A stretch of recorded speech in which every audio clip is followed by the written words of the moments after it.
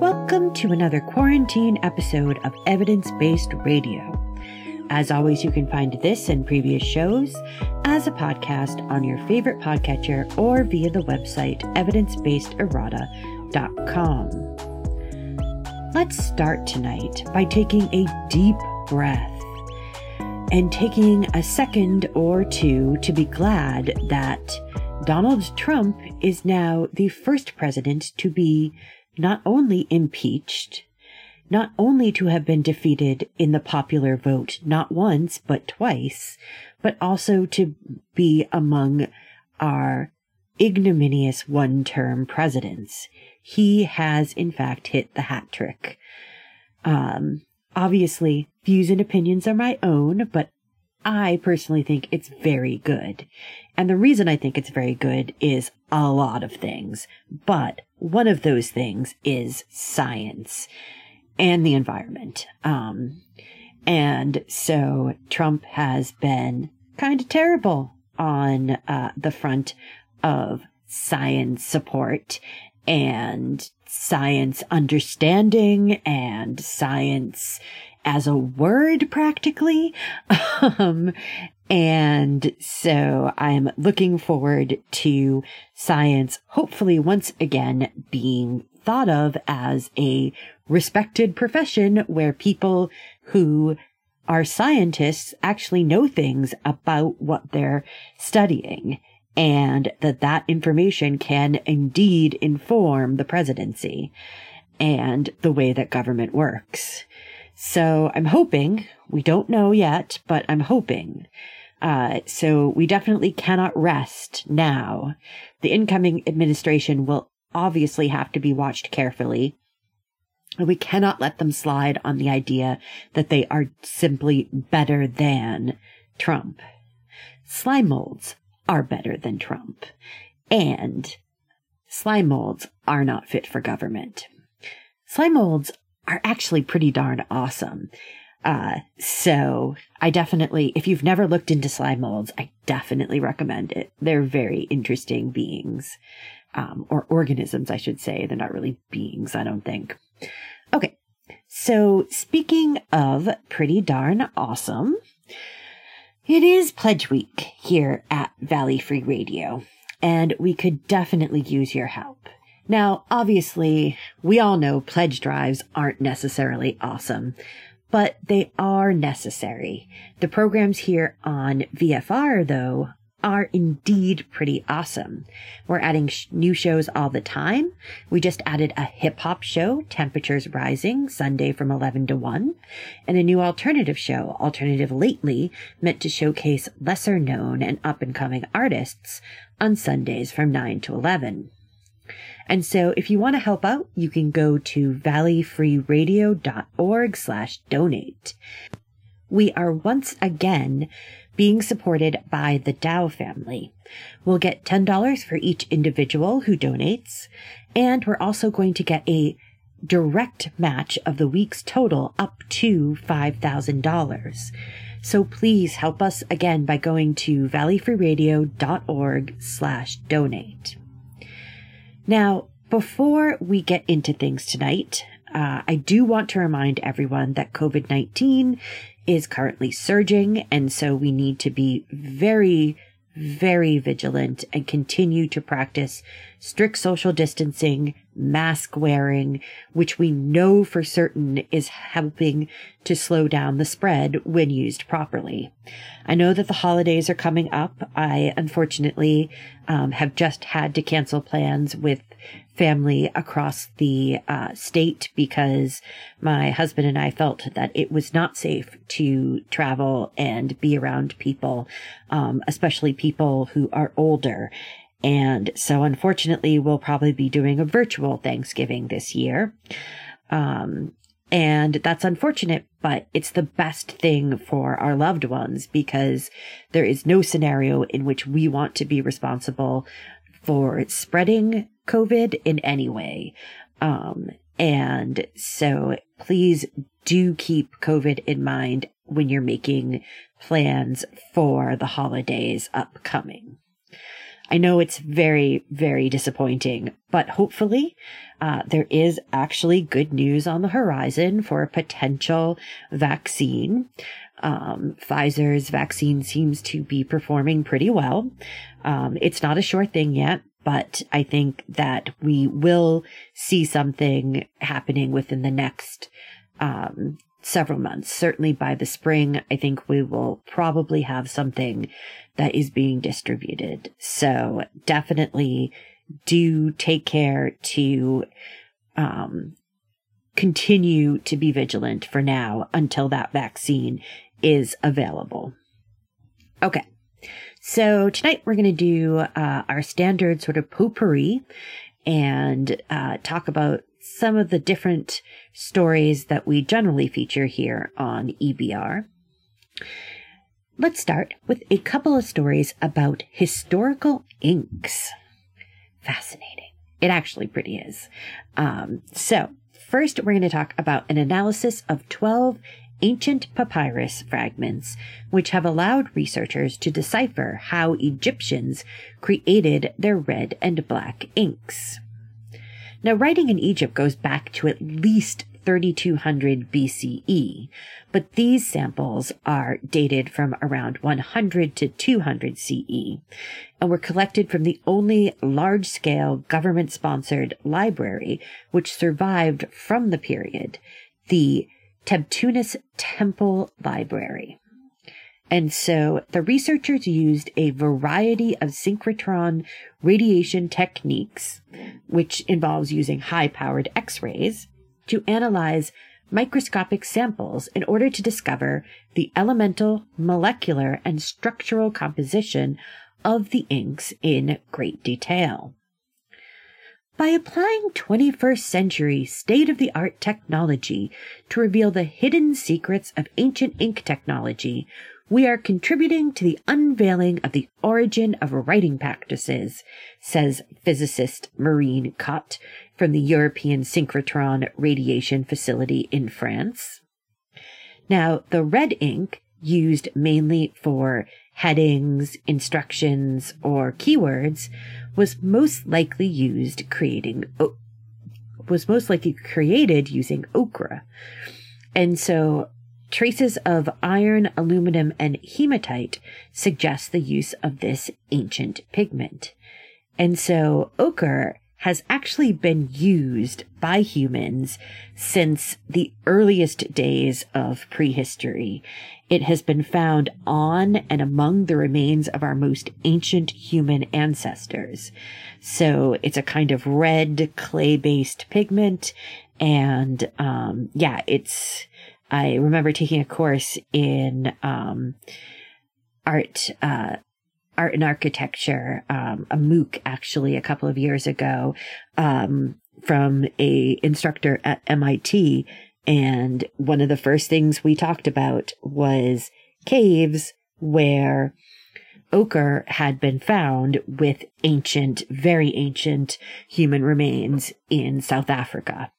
And so it's really interesting how ochre has continued to be used throughout history.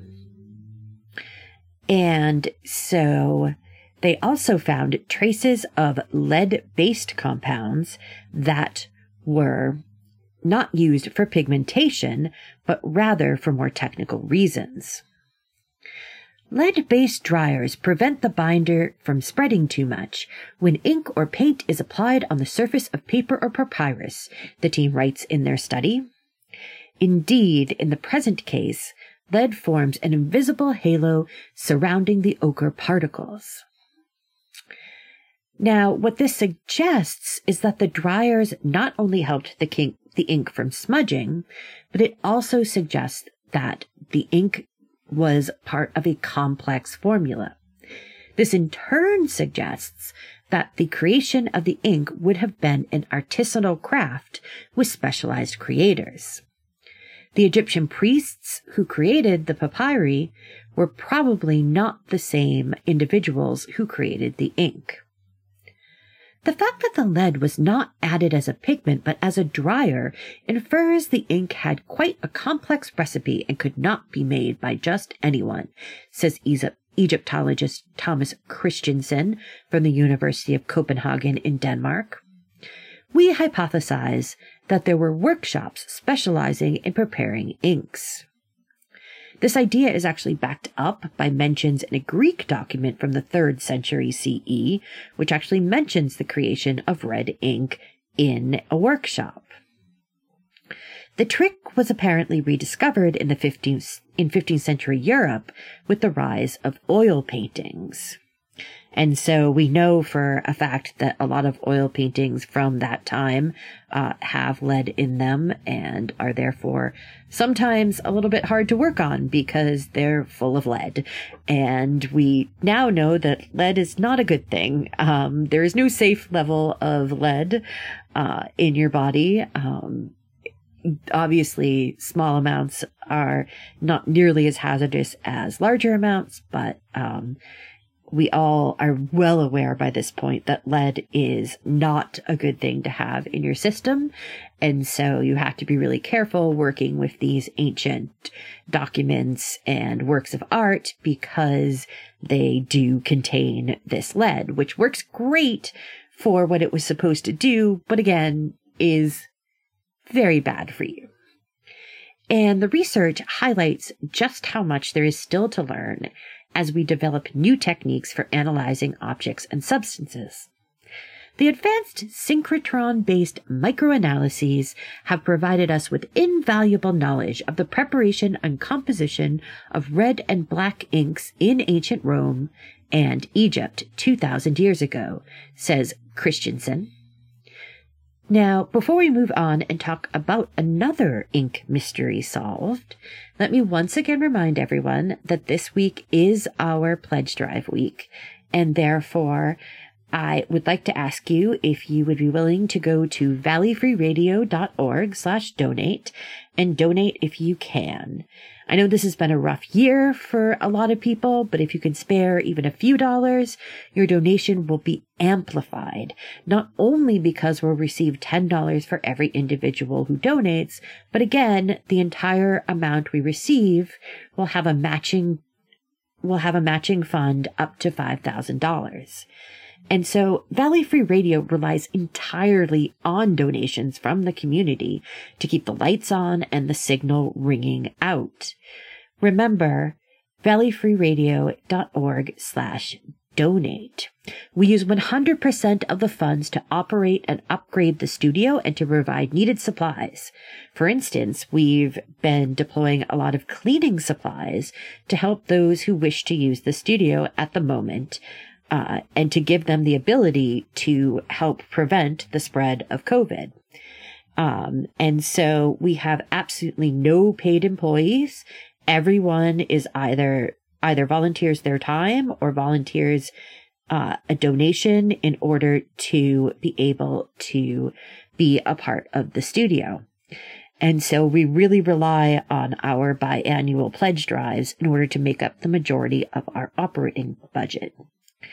And of course, I think that it's really important to remember that we are a unique service, and we are very much committed to the community, and we are very much interested in new and underrepresented voices, and we just really rely on the community, and we hope that the community enjoys the work that we do and has come to rely on us as well. And I think that's true. I think we've had some really great support over the last few years, and we just need to keep it up.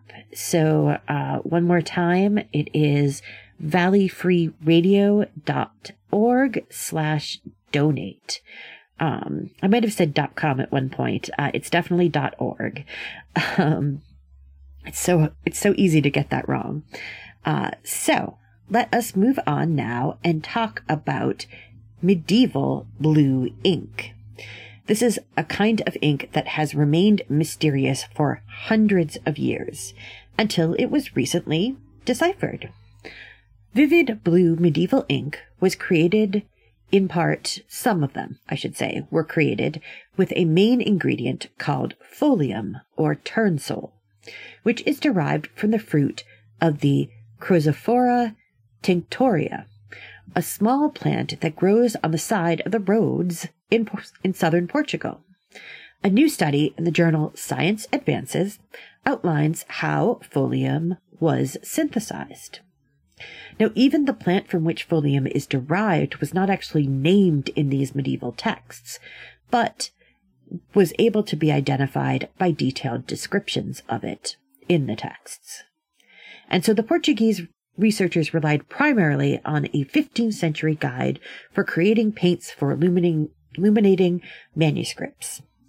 "We've tried to mimic them, reading ancient texts," says Maria Juan Melo, a conservation scientist at the New University of Lisbon and co-author of the study.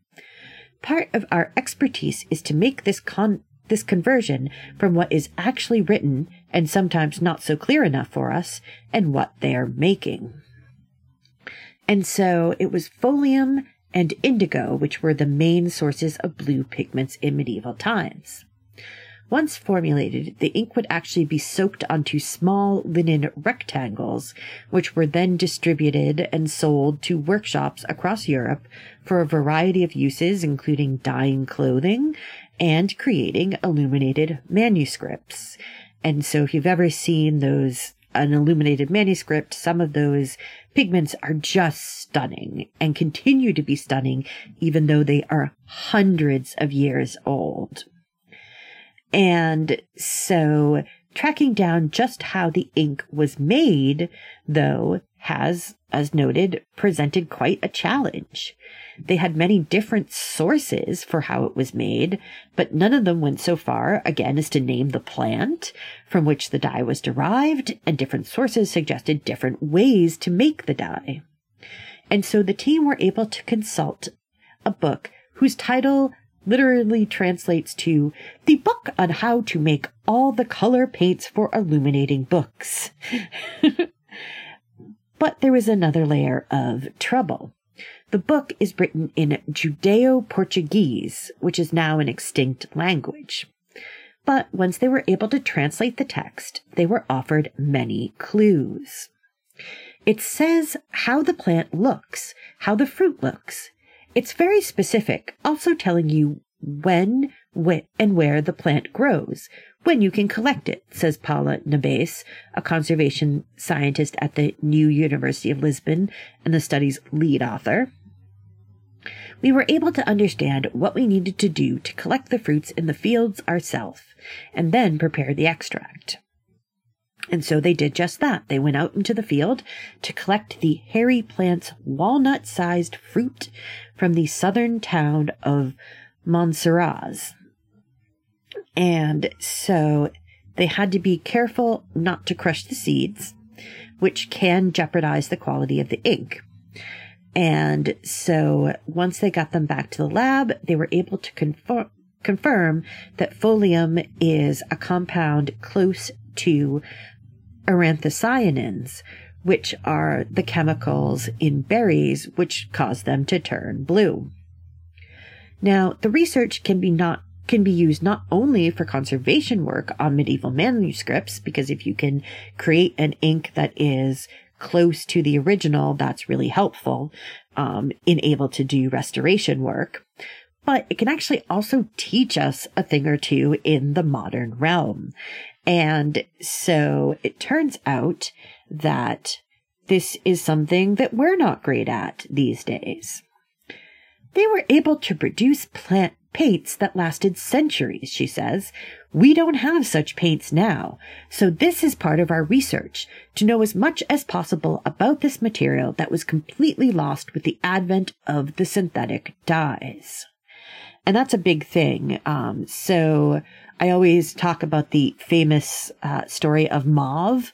And so we think of mauve as kind of a pale pinky purple. But when it first came out, and it was actually the first synthetic pigment to be created. When it first came out, the color was a deep purple, but the problem is that it didn't last.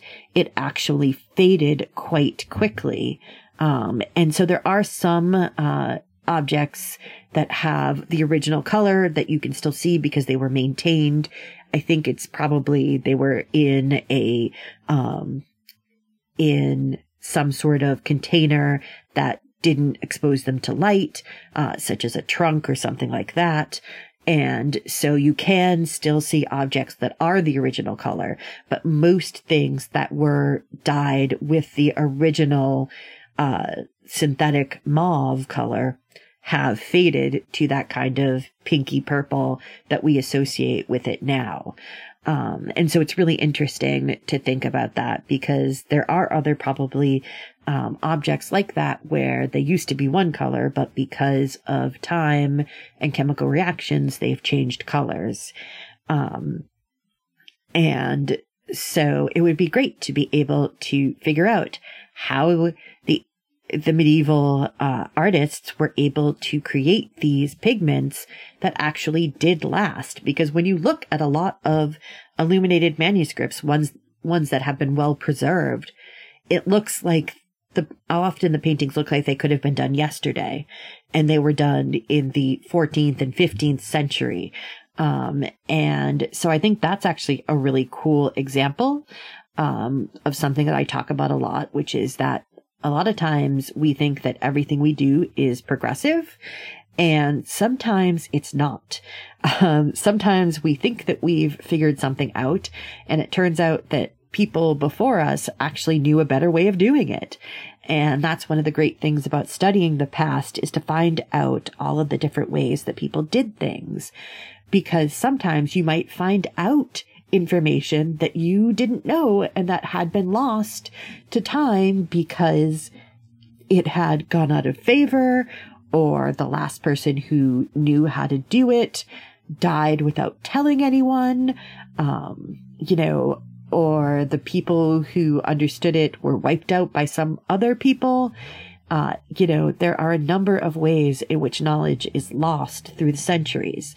And the nice thing is that we have developed a lot of techniques in order to be able to figure out what is going on with these objects and these dyes and these other mechanisms by which people in the past made things using ultra high tech technology.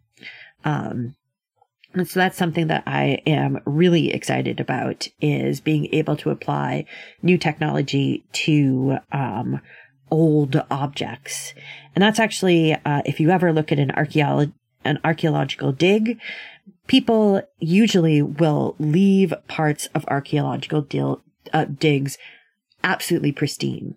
And that's because archaeologists understand that every time they pull something out of the ground, they are starting a degradation process. Every time they disturb soil, they are doing something destructive. And so that particular bit of the dig can never be properly recreated. And so they always try to leave parts of a dig untouched so that later generations who have better technologies can come back and perhaps find out new and different things about the site because they have better techniques and better technology. And so that's a really important part of archaeology, is to leave those spaces empty for other people to come and eventually explore. Okay, so we are getting towards the halfway mark, but I do want to remind you one more time that it is Pledge Week here at Valley Free Radio. And every individual person who pledges, even if it's just $1, we will receive an extra $10 per person, not per donation, per person. And again, at the end of the week, we will get a matching grant up to $5,000. And so you can go to valleyfreeradio.org/donate. And again, we have no paid employees. We don't have any sort of overhead in that respect. Every dollar goes to getting new equipment for the studio, upgrading equipment, making the space better for people to be able to come and perform live. Hopefully we'll do a lot more of that when we get back into the regular mode of our lives generally. And to making our auxiliary studio more accessible and to have better equipment and just generally to keep literally the lights on and the signal going. And so again, every little bit helps. valleyfreeradio.org/donate. Okay, we're going to take a break. And then when we come back, we will be talking about, actually, we're going to be talking about spiders for a second. It's going to be about pigmentation still, but if you have an issue, this is a trigger warning that after the break, I will be talking about spiders for a few minutes. Okay, so stay tuned and I will be back in just a bit.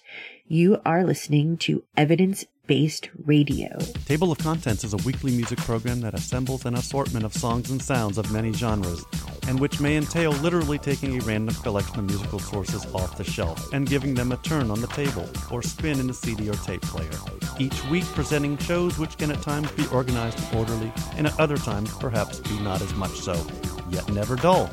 Tune in Friday nights, 10 p.m. till midnight on WXOJ LP, Northampton 103.3 FM.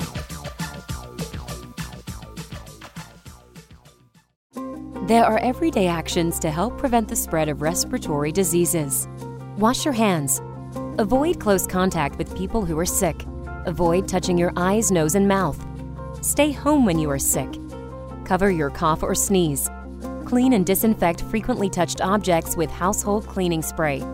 For more information, visit cdc.gov/COVID-19. This message brought to you by the National Association of Broadcasters and this station. Hey, this is Wendy, host of Valley Free Radio's Subculture Music Program, featuring new wave, post-punk, indie, and electronic music from the 70s to today. Join me every Friday night from 8 to 10 p.m. here on WXOJ, or stream it live from your favorite listening device at valleyfreeradio.org.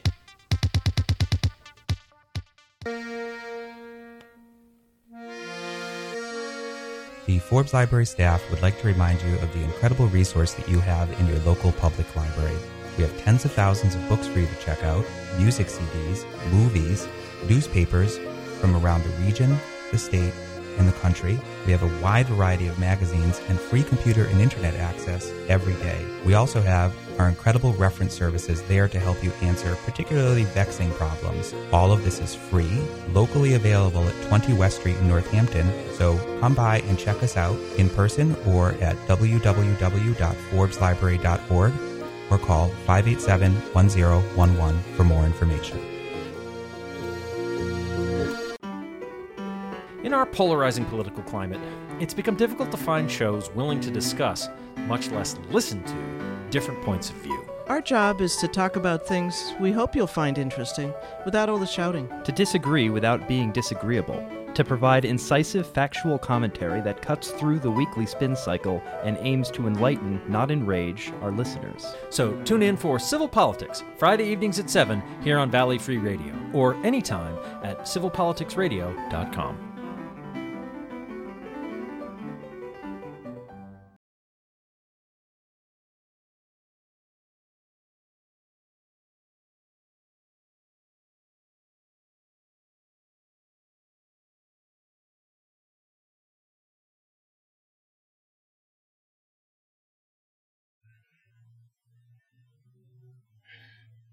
And we are back. You are listening to Evidence-Based Radio. And if you are just tuning in, I do want to give you a trigger warning that I am going to be talking about spiders for just a minute. So please take note. All right. So we've been talking about pigments. So now let's slightly move to talk about researchers who believe that they can now explain some, at least, of the bright hues of tarantulas. And so these large, hairy spiders, which apparently are often very, very sweet, according to people who own them, lots of people love them and enjoy having them as pets. So they can't be all that bad unless you have a phobia, which I know a lot of people do. And I don't want to discount that. But they actually can be quite colorful. They can have blue, green, purple, and red hues in addition to the standard sort of black and brown. Now, what was interesting is that these spiders are crepuscular, which is a kind of fancy word for the fact that they're most active during twilight. And so this meant that scientists weren't even sure if they could see each other's quite lovely hues. And so a new study suggests that tarantulas can indeed see color just as well as daylight-loving spiders. And they even think that that they have discovered the function of two of the colors, green and blue. Now, humans have kind of terrible color vision at night. So it's not surprising we would think that other animals might share that defect. And so it's not really a defect. Our vision is prioritized for other things rather than discerning different hues of color. And so we're much more interested in movement and things like that, because we are interested in making sure that nothing eats us, and also that we can find things to eat. But generally, color is not great at night. I'm sure that you've noticed that when it gets darker, it's much harder to see different colors. But some animals, such as geckos, moths, and bats, actually have strong color vision, even in very low light conditions. So the team studied photos of 37 genera of tarantula from around the world. They then measured the spectrum of colors, noted specific behavioral traits, and mapped their evolutionary history. Now, though we don't quite know exactly how well they see color in the dark, the researchers discovered that they have many types of opsin genes, which code for the production of opsin proteins, which are found in photoreceptor cells and help animals see color. Despite their crepuscular tendencies, tarantulas express a considerable diversity of opsin genes, a finding that contradicts current consensus that tarantulas have poor color vision on the basis of low opsin diversity, the team explains in a new paper. They actually found that tarantulas have almost as many opsins as those found in daylight active spiders, such as the tiny but absolutely, frankly adorable, if you don't mind spiders, colorful peacock spiders. They then tried to see if there was any connection between color and 3 parts of tarantula behavior. Stridulation, which involves rubbing their mouth parts together to make a warning noise. Urticating bristles, the hairs which they can shoot off to irritate would-be predators. And being arboreal, or living in trees. They actually found no correlation between color and either stridulation or urticating bristles, but they did find that green coloration correlated positively with tarantulas who live in trees.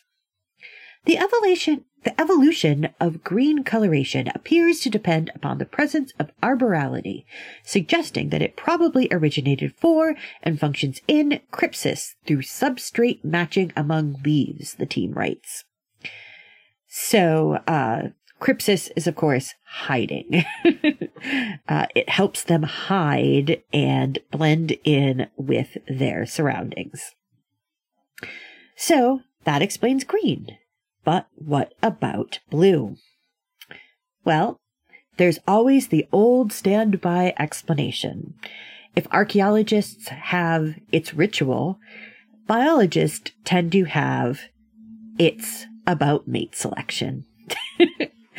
While the precise function of blueness remains unclear, explains Carnegie Mellon University biologist Saoirse Foley, our results suggest that tarantulas may be able to see these blue displays, so mate choice is a likely potential explanation.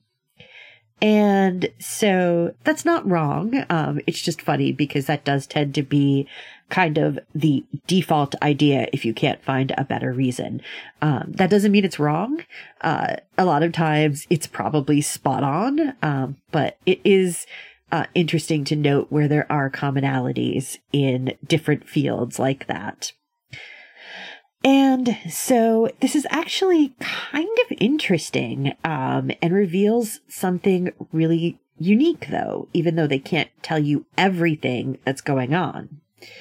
It turns out that evolutionary blueness has been lost more times than it has evolved in tarantula species. And in contrast, green has only evolved around 8 times, but once it develops, it sticks around. This makes tarantulas really interesting from an evolutionary standpoint. And so it suggests that they should do more research to figure out exactly what's going on here and look at more parts of the evolutionary genome of these animals. So yeah, okay. We are going to move on now, and we are going to talk about what I hope is a fan favorite, octopuses. But I do once again want to simply remind you quickly that if you can, we would really like your help. And so if you go to valleyfreeradio.org and or valleyfreeradio.org/donate, you can donate this week, and that will be really, really helpful. Again, we are dependent on contributions from the community in order to keep the station running and to help us to keep, maintain, and upgrade our equipment in the station. And so a lot of what we have going on in the last couple of years has been supported by the Dow family, and they have been and continue to be really good people. Unfortunately, we lost Catherine Dow this year, the matriarch of the family. But Mike is still very active with the station and is still on Civil Politics if you ever want to check that out. So again, valleyfreeradio.org/donate. Okay, let's move on and talk about octopuses, specifically their arms, which literally have minds of their own. If you aren't aware, the brains of octopuses are distributed such that there is a sort of donut-shaped brain in the head, but 2/3 of the nerve cells are actually distributed throughout the arms. Each of the 8 arms, again, arms, not tentacles, is often mistaken. Tentacles are actually a different part of the anatomy. And so they can explore the seafloor, searching for and grabbing tasty prey such as crabs without having to really distribute that information to any other part of the octopus. And so researchers have now identified specialized cells unique to octopuses, which allow them to sort of taste with their arms. These cells allow the suckers along the arms to both experience touch and taste by detecting chemicals produced by many aquatic animals. Harvard University molecular biologist Nicholas Bologno and his colleagues report in the journal Cell that this ability may help the arms to quickly distinguish food from rocks or poisonous prey. There was a huge gap in knowledge of how octopus actually collect information about their environment, says Tamar Gutnick, a neurobiologist who studies octopuses at Hebrew University of Jerusalem, but who was not involved in the study. We've known that octopuses taste by touch, but knowing it and understanding how it's actually working is a very different thing. It's really exciting to see someone take a comprehensive look at the cell types involved, he said. And so knowing more about how the octopuses are able to taste with their arms is an important step in understanding the evolutionary development of these unique creatures and in understanding their intelligence. So, as mentioned, they are quite unique. A lot of people talk about them as being virtually alien, which is, of course, silly. They're definitely terrestrial animals, but they are weird. So the researchers studied the California two-spot octopus using detailed imaging to identify what they believe to be sensory cells, some of which feature fine branched endings on the surface of suckers. They then isolated the cells and tested their response to a variety of stimuli, including fish extract and pressure. One class of cells were analogous to cells which detect touch in a variety of other animals. But those that reacted to the fish extract contained receptor cells that are, so far, unique. After inserting these receptor cells into human and frog cells using genetic tools, they found that the only class of molecules which elicited a response were insoluble terpenoids.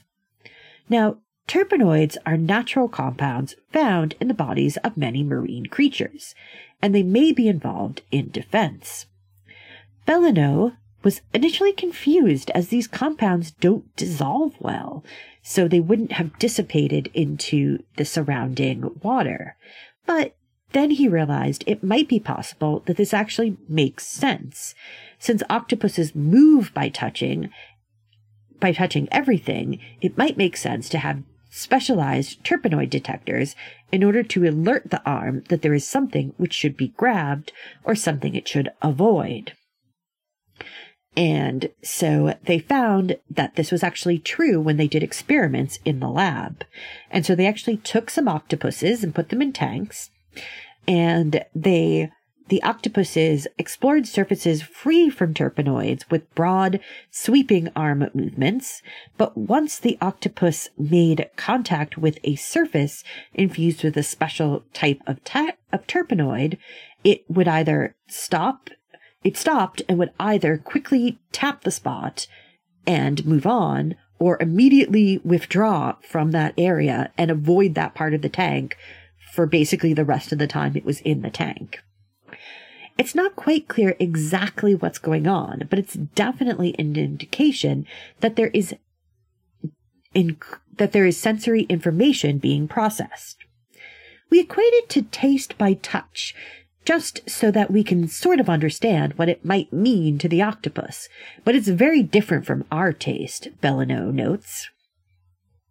The lab is now looking into other compounds the sensors may detect and explore how receptors might be turned to respond to different stimuli depending on the octopus's disposition, such as, for instance, how hungry it is. So if the octopus is just eaten, do those signals register the same way? Or is there a gradient of some mechanism that tells the octopus, at this point, you don't need any more food, or anything like that. Again, octopuses are still really weird, and we still don't know a lot about them. They're amazing and very cool, but they are really unique, and a lot of their evolutionary development is literally unique to octopuses and cephalopods. Like, they're very different from most of the other animals that we study, and so it's always cool to find out more things about them. Okay. Now, once again, I do want to mention that this is Pledge Week. We really, really, really count on the community, which is why we sort of do this as much as we can during our shows, because this is how we are able to keep VFR running. I would be very unhappy if I could no longer eventually go back to the studio and be able to do my show live in the studio. I love being able to do that. And the only way that we can continue to do that, the only way that we can keep all of the electricity on and the rent paid and everything like that is through community support. And so again, valleyfreeradio.org/donate. And please be a part of our community. Obviously, if you can't, we understand. But if you can, again, even $1 will translate into $11, which will translate into at least $12 with the additional matching grant. And so, every little bit helps. And I think that it's really important for us to be grounded in the community. We don't take any money from corporate interests. We don't take any money. We don't have any government grants. The only thing we have is we do have some members of the community who provide underwriting. But again, those are local businesses in the community. They're not, giant corporations. We're not funded by Cargill and things like that, the way that PBS is nowadays, because, of course, we don't value public institutions enough in this country. But that's a hobby horse for another day. Let's not go there. But let me just thank you in advance. If you have been listening and you are planning on donating, thank you so much. I really enjoy VFR and the people I've met there. And they're people I would have never met had I not joined the radio station. And if you want to join the radio station, you can go to valleyfreeradio.org and you can apply to become a programmer. We still have spots that can be opened up, and we still have, we're always welcome to people pitching new ideas and becoming programmers. We love that. And I love that. I love the diversity of opinions that I get to interact with when we do that. So yeah, definitely, if you're interested, please do that. Okay, so we are going to move on now and talk about 3D printing, but not any 3D printing, tiny 3D printing. Researchers at Leiden University have 3D printed a tiny boat, a 30 micrometer copy of Benchy, the tugboat, which is apparently a famous 3D printer test object. It is so small that apparently it could, quote, float down the interior of a human hair. The boat is an example of a microswimmer, a microscopic organism or object that can move through liquids. Unlike natural examples such as bacteria and sperm, the tiny Benchy propels itself with a chemical reaction between a bit of platinum and hydrogen peroxide. It's a bit special because the Benchy model is specifically designed to test 3D printers because it has an open space in the cockpit, which requires a lot of precision to create properly.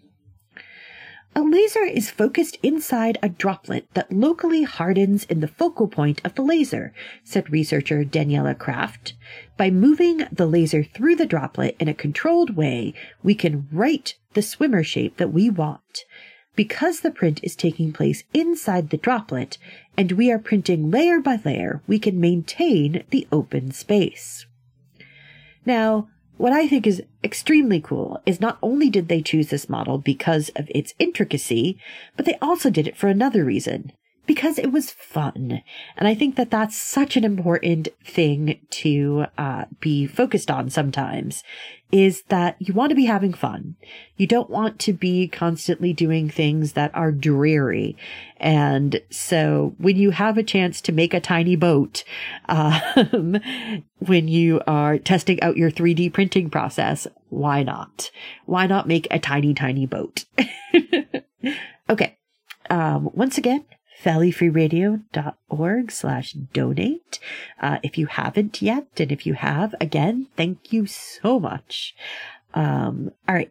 So we are now going to move on and talk about glowing blue tardigrades. And so a new species of tardigrade has been discovered that glows blue to protect itself from ultraviolet radiation.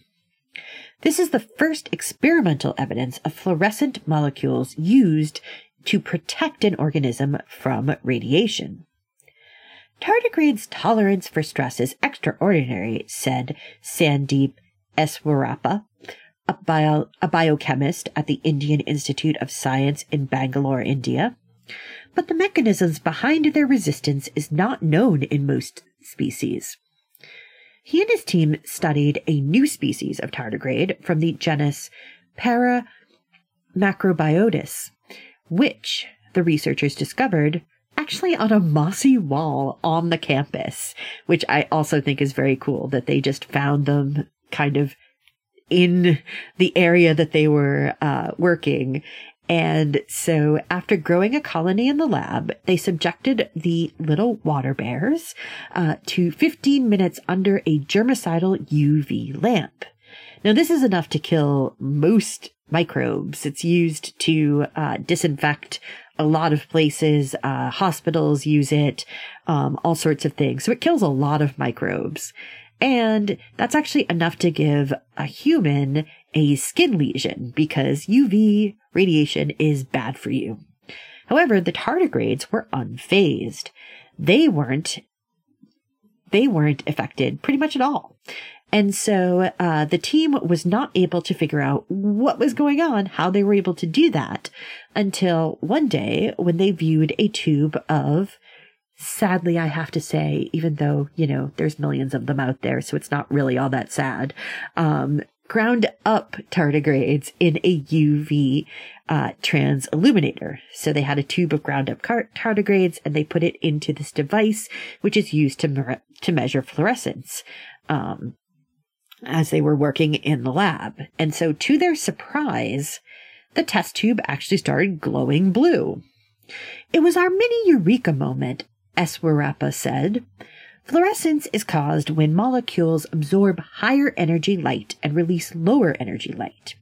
It had previously been suggested that fluorescent pigments might shield certain animals, such as comb jellies or coral, from UV radiation, but the effect had not yet been observed in the lab. They found a variety of intensity of the fluorescence in the tardigrades, and they actually found that it correlated to their resistance, such that those who glowed the brightest were the most resistant to UV light. So what they did was they put several of the tardigrades into some sort of container, and they actually placed them for an hour under this UV light. And so after an hour of the exposure, 60% of the strongly pigmented individuals survived for more than another month, while their less strongly pigmented cousins did okay, but they mostly died within 20 days.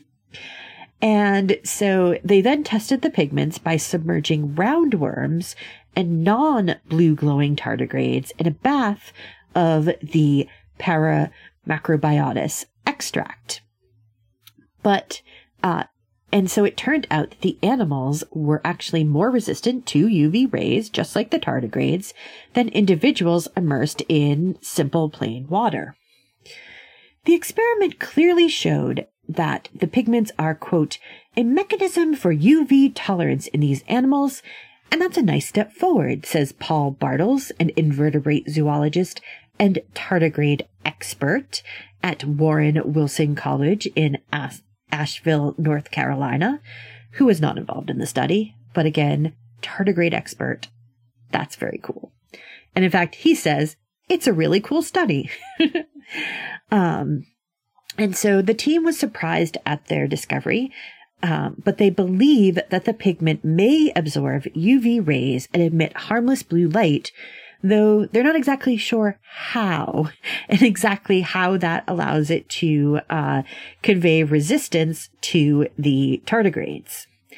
And so it may turn out that the glow is just a byproduct of the pigments and not involved in the shielding process, but there's clearly something going on there because there is clearly shielding that is happening, especially when they did that second step where they took other organisms and put them into the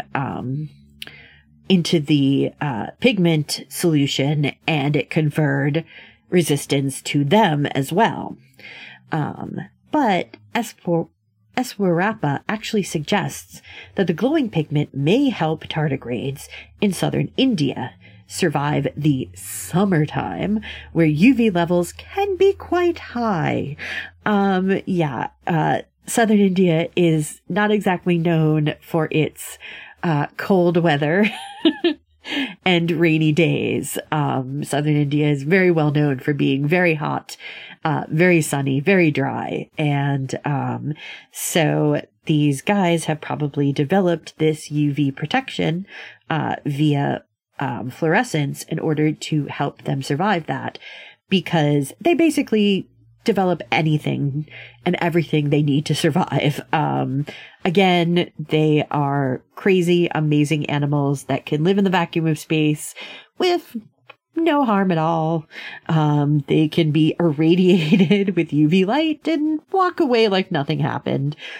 They're pretty amazing. And if you want to be as amazing as a tardigrade, you could make a donation to Valley Free Radio.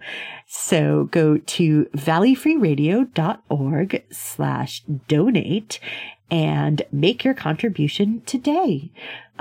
Every little bit helps. Again, even $1 will help. Okay, that is all the time we have for tonight. I will be back next week with more quarantine-based, evidence-based radio. Evidence-Based Radio is a member of the Planetside Podcast Network. To learn more, go to planetsidepodcasts.com. The theme song is Widgeon by Birdboy. Purchase the full song at smarturl.it/birdboy.